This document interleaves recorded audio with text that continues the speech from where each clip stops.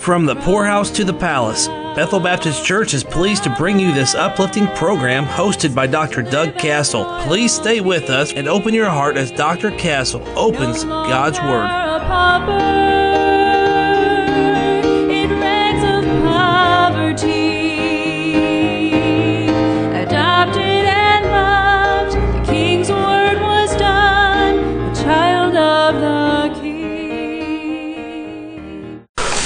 Well, we're getting ready to close out this week, and we're going to begin the new section of the book of Malachi. As we do so, lead us in, and that'll be a good setup for the next week. We've seen the Lord's chastisement over the last couple of chapters, and I know it's always hard to deal with the Lord's chastisement. But remember that whom the Lord loveth, he correcteth. Even as a father the son in whom he delighteth, my son, despise not thou the chastening of the Lord, neither be weary of his correction. And so don't be upset if God loves you enough to chasten you, but thank God. And I said, if you're not living for the Lord, you won't be looking for the Lord. And Paul said that there is a crown of righteousness that the Lord, the righteous judge, because he is your judge, believer, and you will give an account of good and bad. I don't care what your preacher says. I care about what your Bible says. And you're going to give an account. And those that live for the Lord are the ones looking for the Lord. And he was trying to chasten them so that they would get their life, their living right, so they would get their look right.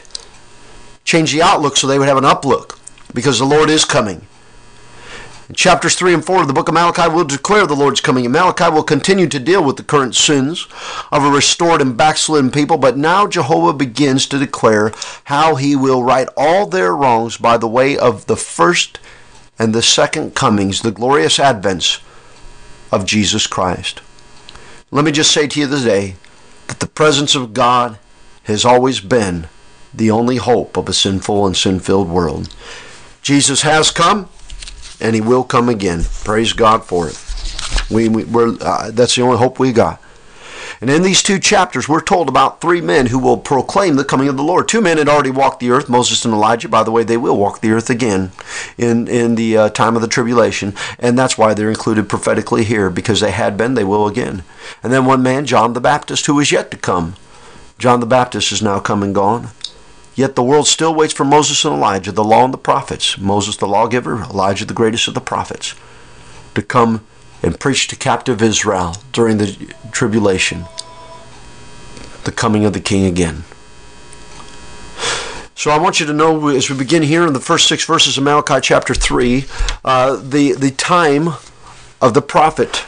Let me just read you verse 1. Behold, I will send my messenger, and he shall prepare the way before me, and the Lord whom ye seek shall suddenly come to his people. And even the messenger of the covenant whom ye delight in, behold, he shall come, saith the Lord. Now the first 6 verses, and I don't have time for all of them today, are going to reveal to us the person, the purpose, the process, the principle, the perpetrators, and the perpetuity of the time of the prophet. Say, preacher, I ain't going to remember all that. That's right. That's why we're going to go through it one at a time. And right now, so I just read you the verse 1 to show us first the person. Malachi was a messenger. Remember, his name means my messenger. Malachi is the last messenger of the Old Testament. His last message concerns the coming of the greatest prophet, priest, and king, Jesus Christ, the Lord of glory. How fitting a message to close out the Old Testament. The New Testament closes with the same message. Jesus is coming. He has come, and he's coming again. The only difference is that we add that word. Jesus is coming again. He has already come, as Malachi foresaw and looked forward to. And Malachi foresaw both the comings of Christ, the first in chapter 3, the second in chapter 4.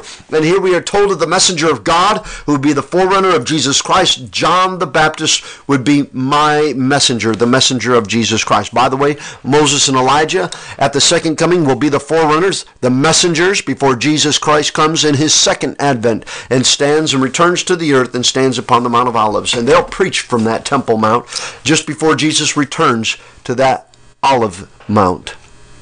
And from Malachi to John the Baptist, no other messenger was sent from God with God's word for 400 years. It's, by the way, it's just worthy to note that the word messenger and the word angel are one and the same in the Hebrew language.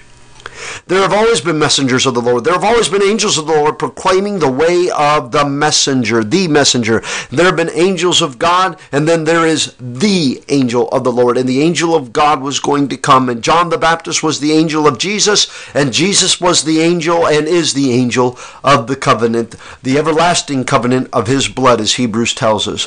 God will send his messenger, and the messenger shall prepare the way of the Lord, and then the Lord shall cleanse the temple and come triumphantly. By the way, Jesus cleansed the temple twice in his 3.5-year ministry on this earth. The first religious public act that Jesus performed at the start of his ministry in John 2 was to cleanse the temple. His first act during the Passion Week, just before he went to Calvary, in John chapter 12, was the triumphant entry into Jerusalem and the temple. By the way, he cleansed it again. And the purpose we see in the second part of verse number 1, that he shall suddenly come to his temple, even the messenger of my covenant, whom you delight in, behold, he shall come, saith the Lord of hosts. He's going to tell us the purpose. The purpose of the coming of the Messiah is not shown as political nor redemptive, but judicial. In John 9:39, Jesus said, "For judgment I am come into this world." And when Jesus comes, the unholy wicked will not be able to abide the day of his coming. Who may abide the day of his coming? Verse 2, the very first thing it says. And he says there, and who shall stand when he appeareth? For he is like a refiner's fire and like a fuller's soap. Now look here. At his first coming, sin is judged at Calvary. At his second coming, sins will be judged from his great white throne. And those who have their sin judged at Calvary will not have to come before his throne of judgment, that great white throne judgment. They will come before his bema seat. And that's 2 Corinthians chapter 5. But we won't become before the judgment seat of the wicked, of the unsaved, in Revelation 20. Now, here is another instance where the first and the second coming of Christ are mentioned at the same time. We've seen that as we've gone along all throughout prophecy. And verse 1 refers to what he will do in the temple at his first coming. Verse 2 tells us what he will do in the temple at his second coming. And those of the covenant delight in the coming. There were people like Nathanael, that Jesus saw under the fig tree, also went by the name of Bartholomew, who became an apostle of Jesus Christ, who looked righteously for the promise of his coming. There were people like Nicodemus who knew the law and were saved, and there were others as well, many of the chief priests that were saved. And there was verse 10, we are of the new covenant by the blood of Jesus, but there are those who are outside of this covenant of blood. They are the ones of whom it is said, but who may abide in the day of his coming, and who shall stand when he appeareth. There is coming a day when God will judge the earth and demand payment for all the sins of men who are outside of his covenant. And they're not going to be able to stand before him. They'll kneel before him and declare him Lord, but they'll never have the chance to say Savior. It'll be too late. Now that's just to kind of give you an idea, the person and the purpose in verses 1 through the first part of verse number 2. We're going to begin to look at the process when we come back next week, and I hope that you'll join us as we begin to look at the process of the coming of the Lord Jesus Christ. And I hope that you'll join us as God gives you an opportunity. May the Lord bless you until our time again. No longer a pauper.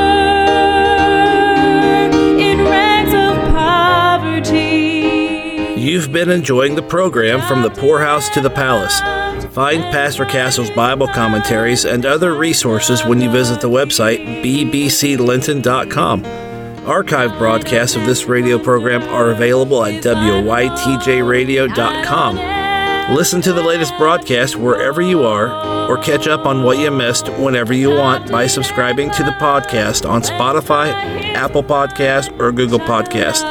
Just search From the Poorhouse to the Palace. From a poor